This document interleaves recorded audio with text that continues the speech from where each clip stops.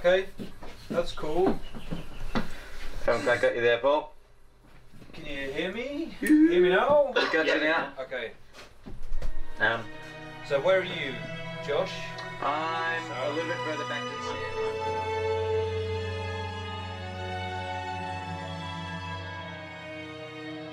Hi friends, I'm music journalist Mikey Carl. From Mushroom, this is 180 Grams. This season, the story of Run Home Slow, the second studio album by the Teskey Brothers. The band has a conflict resolution process in case things bubble up, and regardless of how well it's working, everyone participates. Liam explains. We try and do everything democratically between the four of us, but then we had Paul, who's kind of like a fifth member of the band. And if someone feels really passionately about a direction or a decision on one thing, we'll just chat about it. And then if that person feels so powerful about that one thing, then we'll agree to let them make the decision instead of just going on a vote system. It's becoming apparent the second album is not going to be Half Mile Harvest 2 in both theory and practicality. Things aren't so easy. Josh, Sam, Brendan, Liam, Paul and Soren are all overwhelmed by the process and increasingly misaligned on creative decisions. That Bird is one song where ideas diverge. Josh wrote it during some downtime in the US. Very simple little song that was very much kind of just finished in the way I thought of it. I kind of wrote that one during some time off in America, and that was a song that after a tour, you know, me and Hannah, my partner Hannah, we took about a month off before going to like a Europe tour. Rather than coming home, we stayed over there, and we hired a van and just drove around Colorado and stuff. And during that time, I was doing a fair bit of just sitting around. Was sitting on the one night, late night, I was sort of sitting on the Colorado River in Utah and sitting in this camper van. And that was one of those songs that just came very easily and really just I thought a really simplistic, beautiful song. So that was something that I'd never wanted to see it go too overproduced and too many just like flavors over the top with the group, you know, putting their 2 cents in on particular songs. It was kind of like I always wanted that song to be really, just simple and real kind of, very, very basic and just be based around the lyrics there. And that song ended up getting a lot of just stuff buttered over the top. And my job, I felt, was just to try to kind of, all right, what can we take out of this? Rather than sort of, just everyone had a few different ideas to add to it, and it was just felt so like an orchestral piece of things just pumped over it. And for me, it was just battle of trying to sort of pull things back a little bit and get it back to basics of the way I know, almost back to that guitar and singing, and just with a little bit of rhythm behind it. And that's all I felt it needed. So it was a bit of, in the nicest way possible, I was trying to sort of, and it's hard because people, come up with some things that they want to put over the top of it. And in the nicest way possible, I'd have to sort of try to say, I don't really like it. It doesn't need the garnish. This episode, it's mid-December 2018, and the band are halfway through recording Run Home Slow in Sam's Warrandyte studio.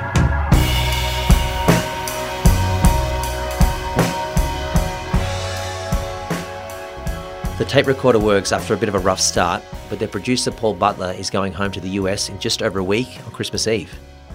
Things around the studio keep chugging along. Make sure that's clear.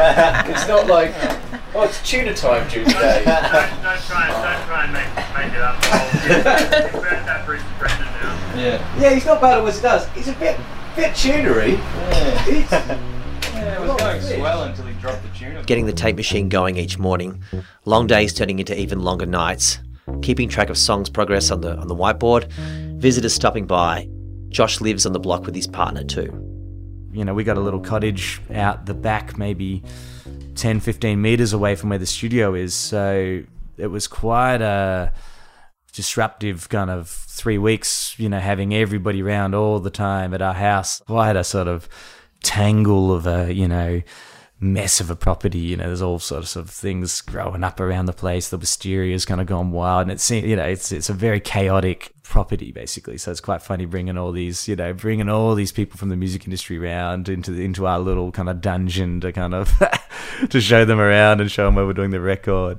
There's also, though, the metaphorical wall around the studio, guarded by Jeremy, their manager. and observed by the record labels. They're all wanting to be as helpful as possible without hindering the process. They just gave their vote of confidence by stepping back and just saying, send us through whatever you get done and we can't wait to hear it, rather than turning up to the session and trying to play around with levels at the desk like I've heard some label people have been known to do. Marushka at Ivy League is thinking that whatever comes out at the end of the year, they'll at least have something, going by the competence of their first record, Half Mile Harvest, that was completely produced and engineered by the band. Clever Clogs? You know, there was definitely a filter added to how much we were privy to. I knew that there were some things that weren't really ideal, like obviously Josh not being able to sing is a pretty big problem. The extent at which I think the band were coping with, you know, trying to get through the hurdles. Jeremy was very diplomatic with his feedback on that. But, you know, I think this was the first time the band were ever recording with a producer.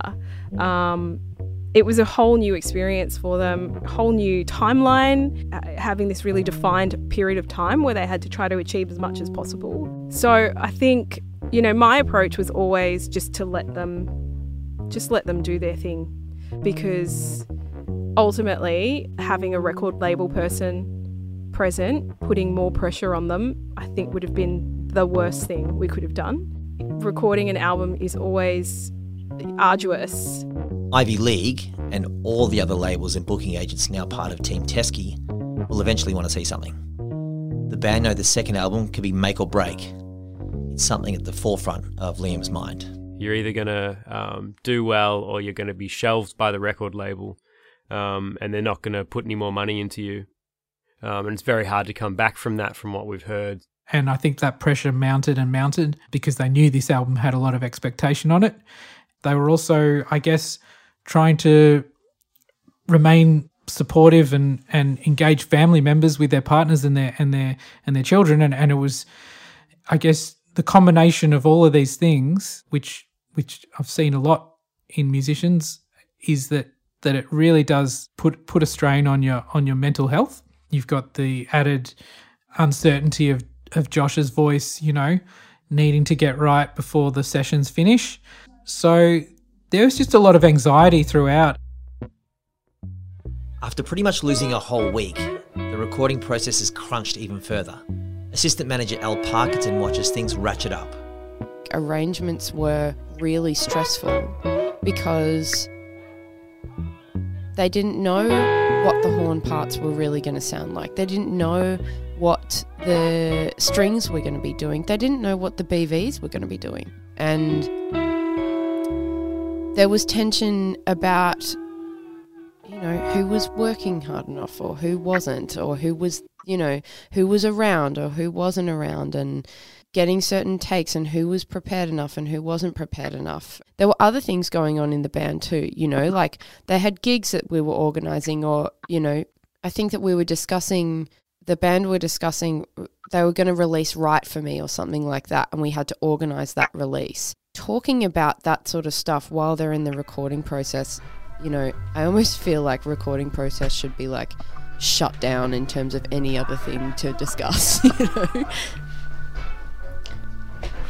Promise you. And among it 12 or more hours a day is Soren, essential to the production and, crucially, outside any band disagreements. I think maybe best exemplified by Sam and Brendan. They're sort of opposites in a way. And I think you could see musically as well as psychologically, everyone had a bit of a slightly different approach and vision for how to go about a record, basically. You could sense that there needed to be a bit of mediation. And so, you know, I do remember one time Jeremy coming in and helping with that mediation alongside Paul.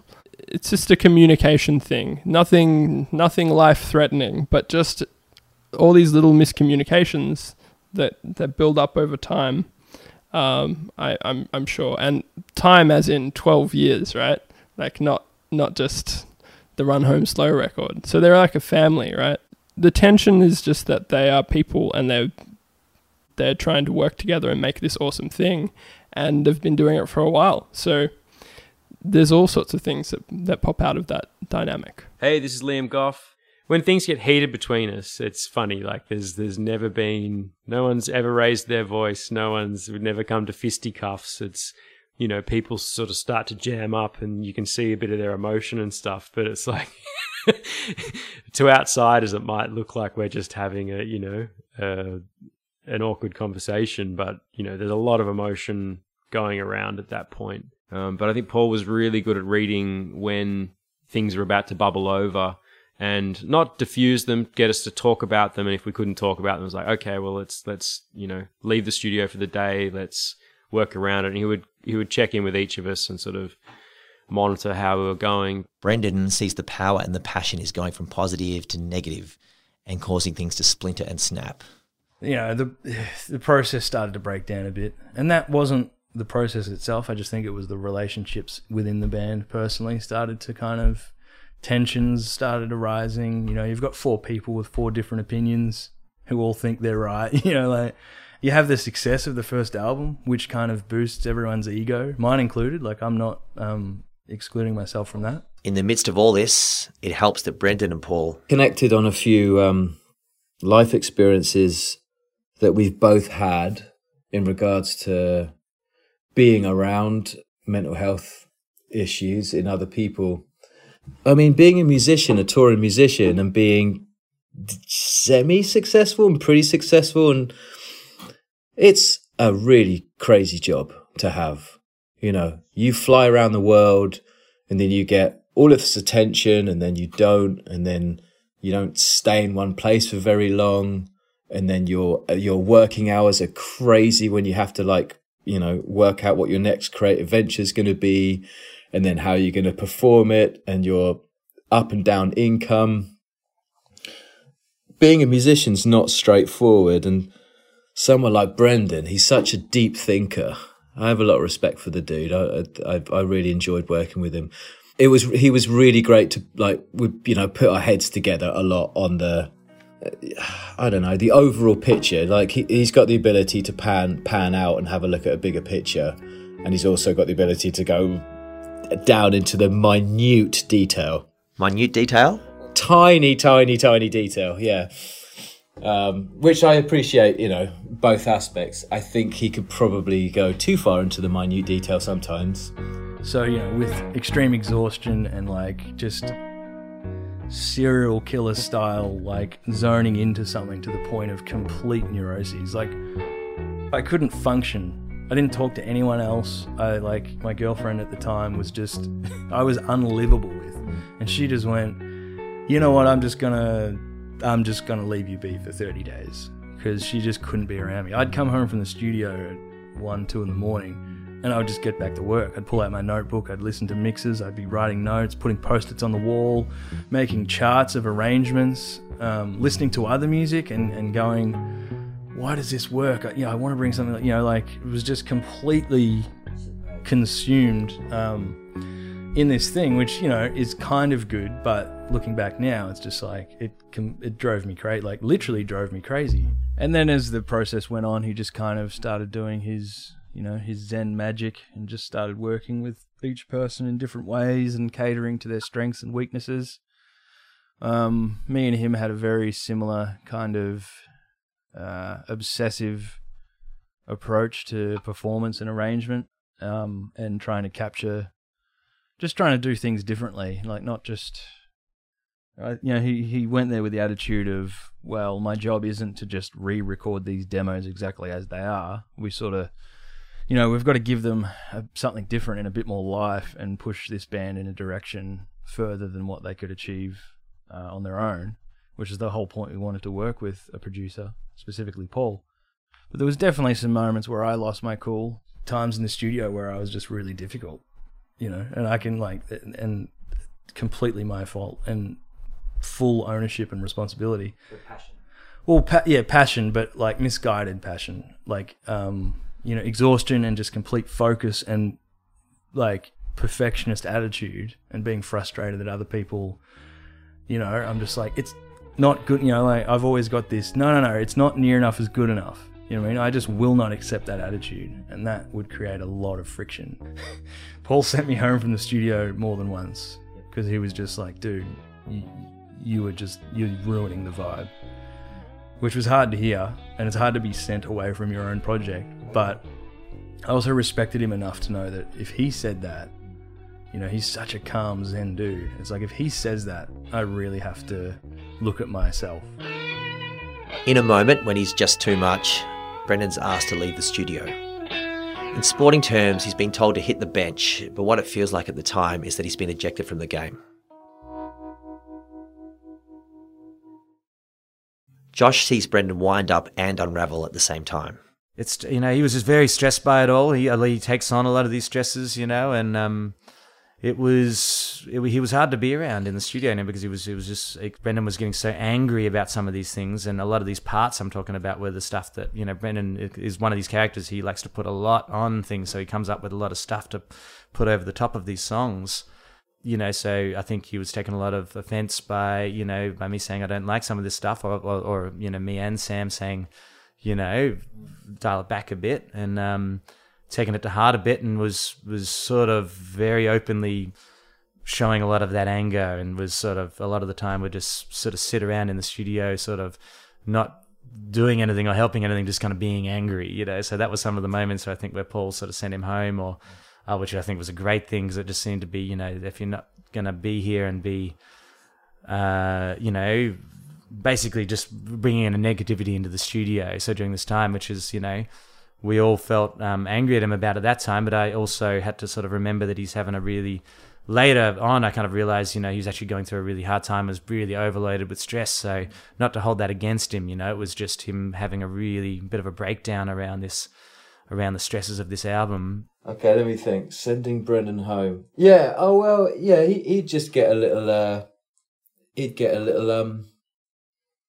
you know, passionate about some of the musical decisions, that's all.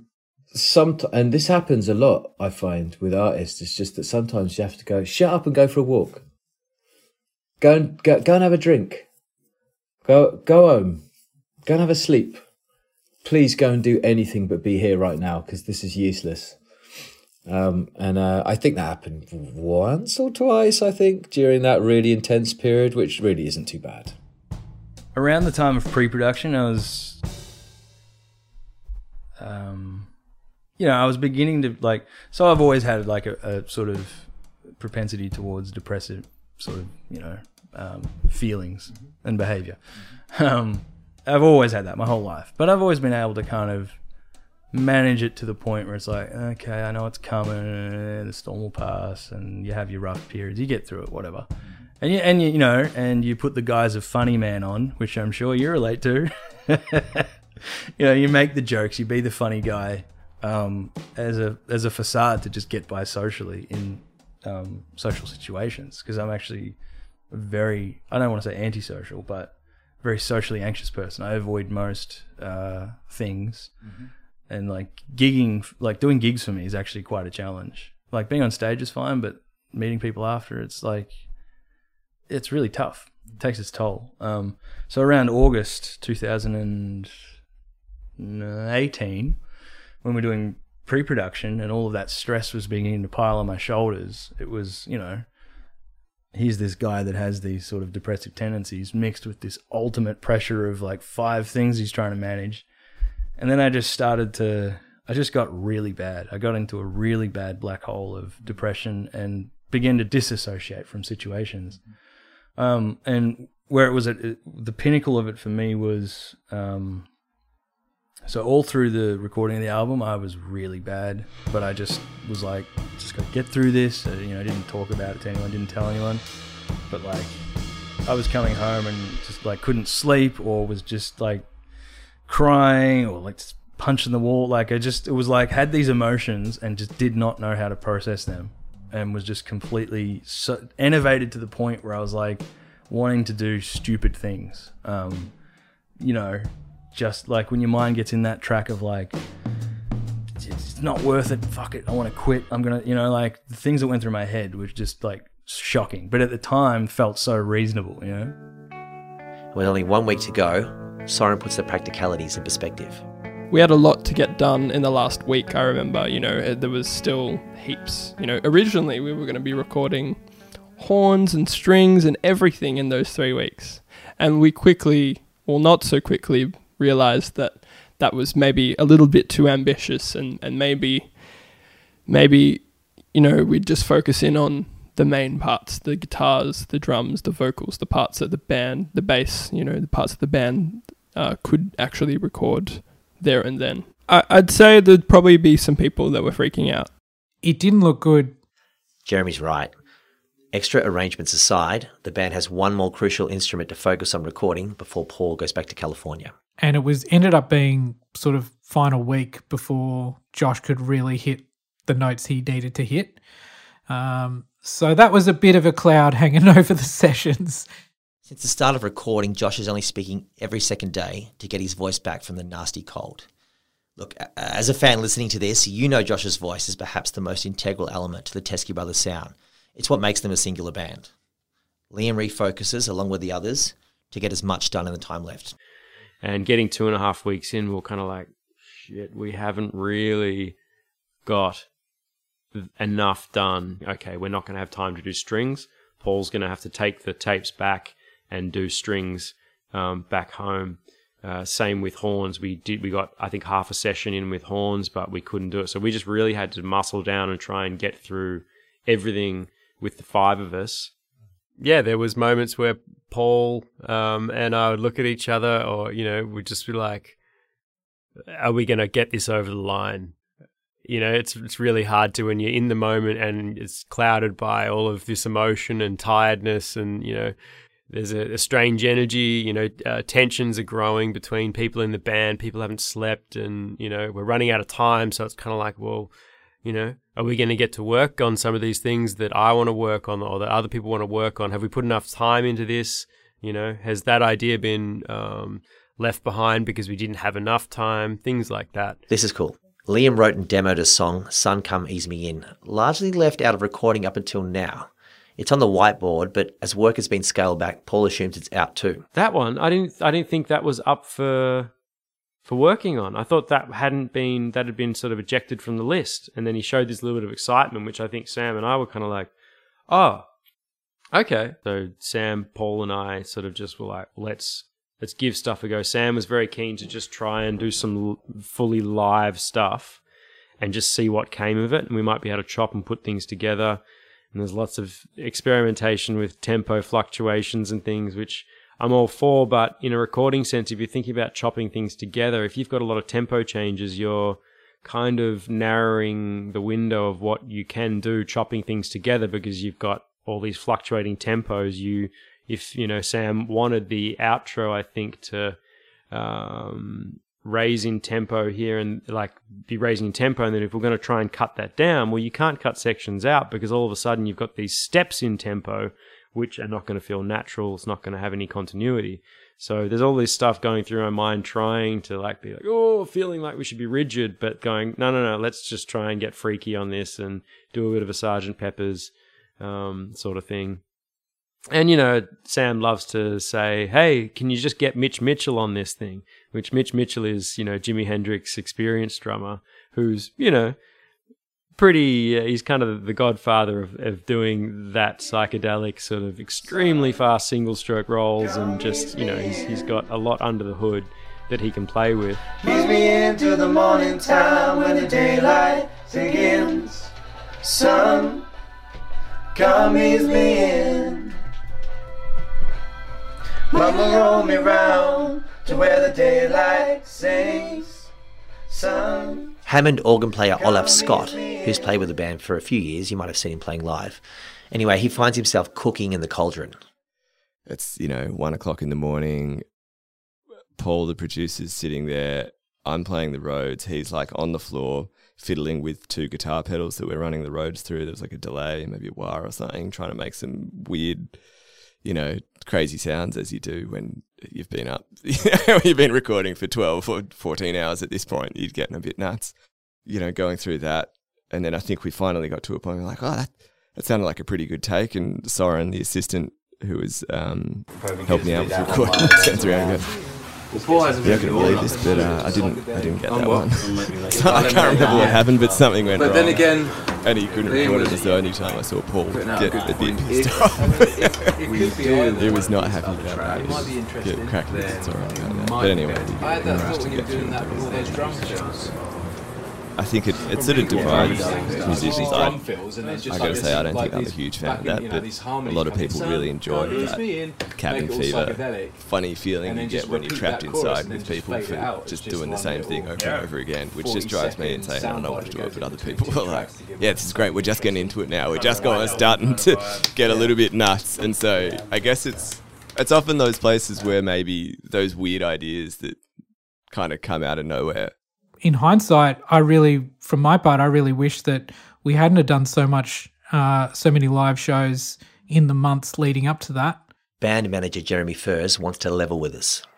To do that consistently over 3.5 weeks in that environment with that much sleep, it was a real mental challenge. It was a mountain to climb for all of them, and I am in complete awe of ultimately what they achieved in that time. There were definitely some very, very shaky moments where it just felt like this was going to be all too much to go, and they just wanted to tap out and say, look, it's just too hard. I cannot keep working at this pace with this amount of energy left in my tank. I'm done.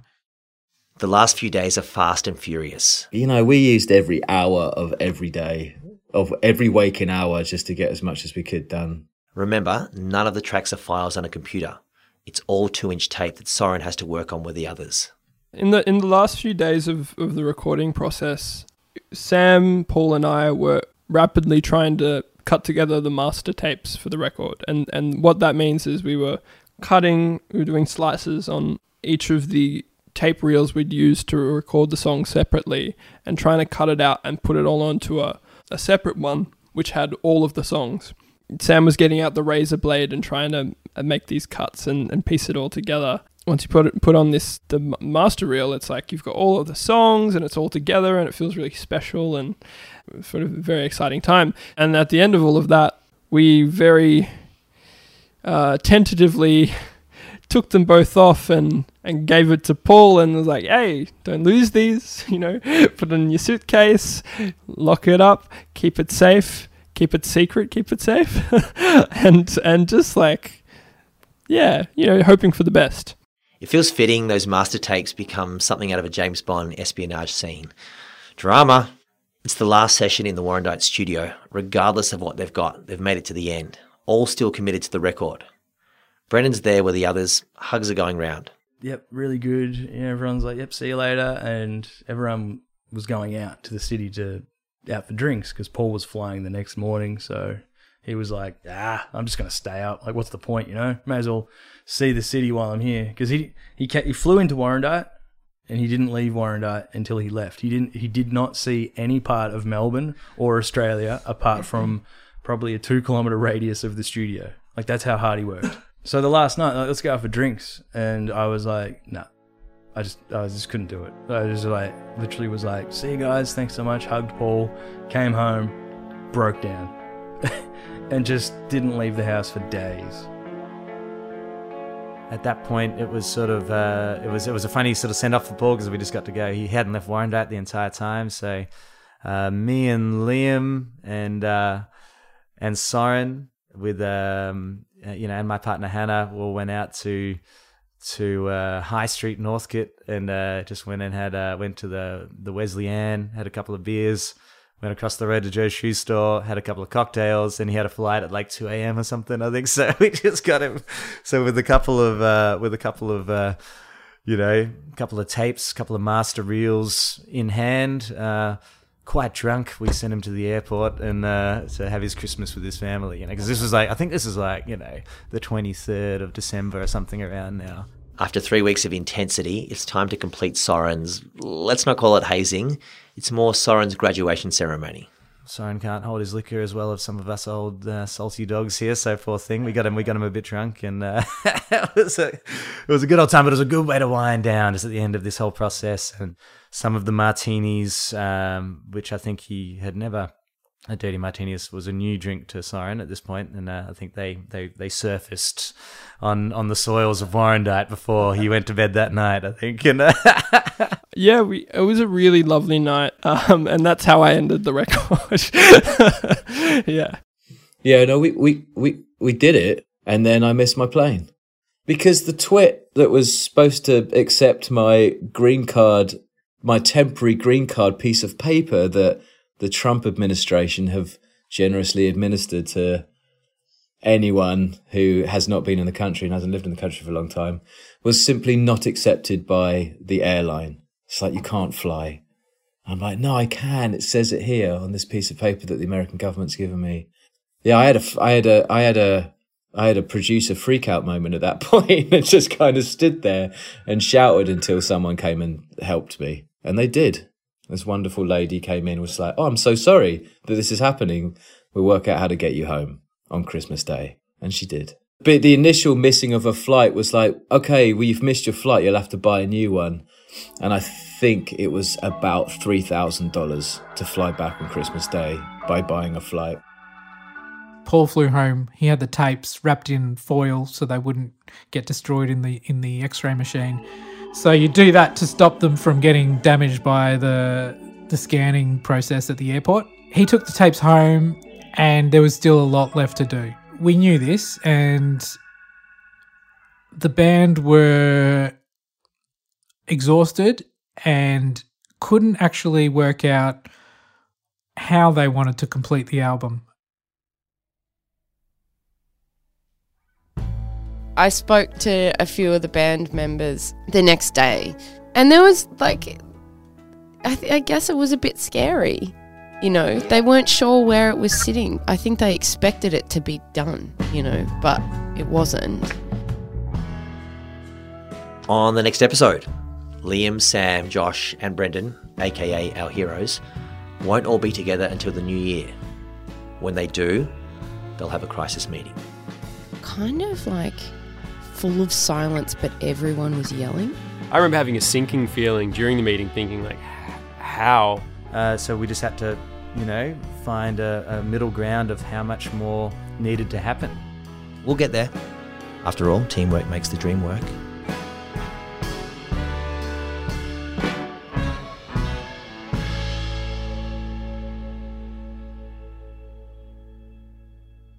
More information is always available in the episode notes.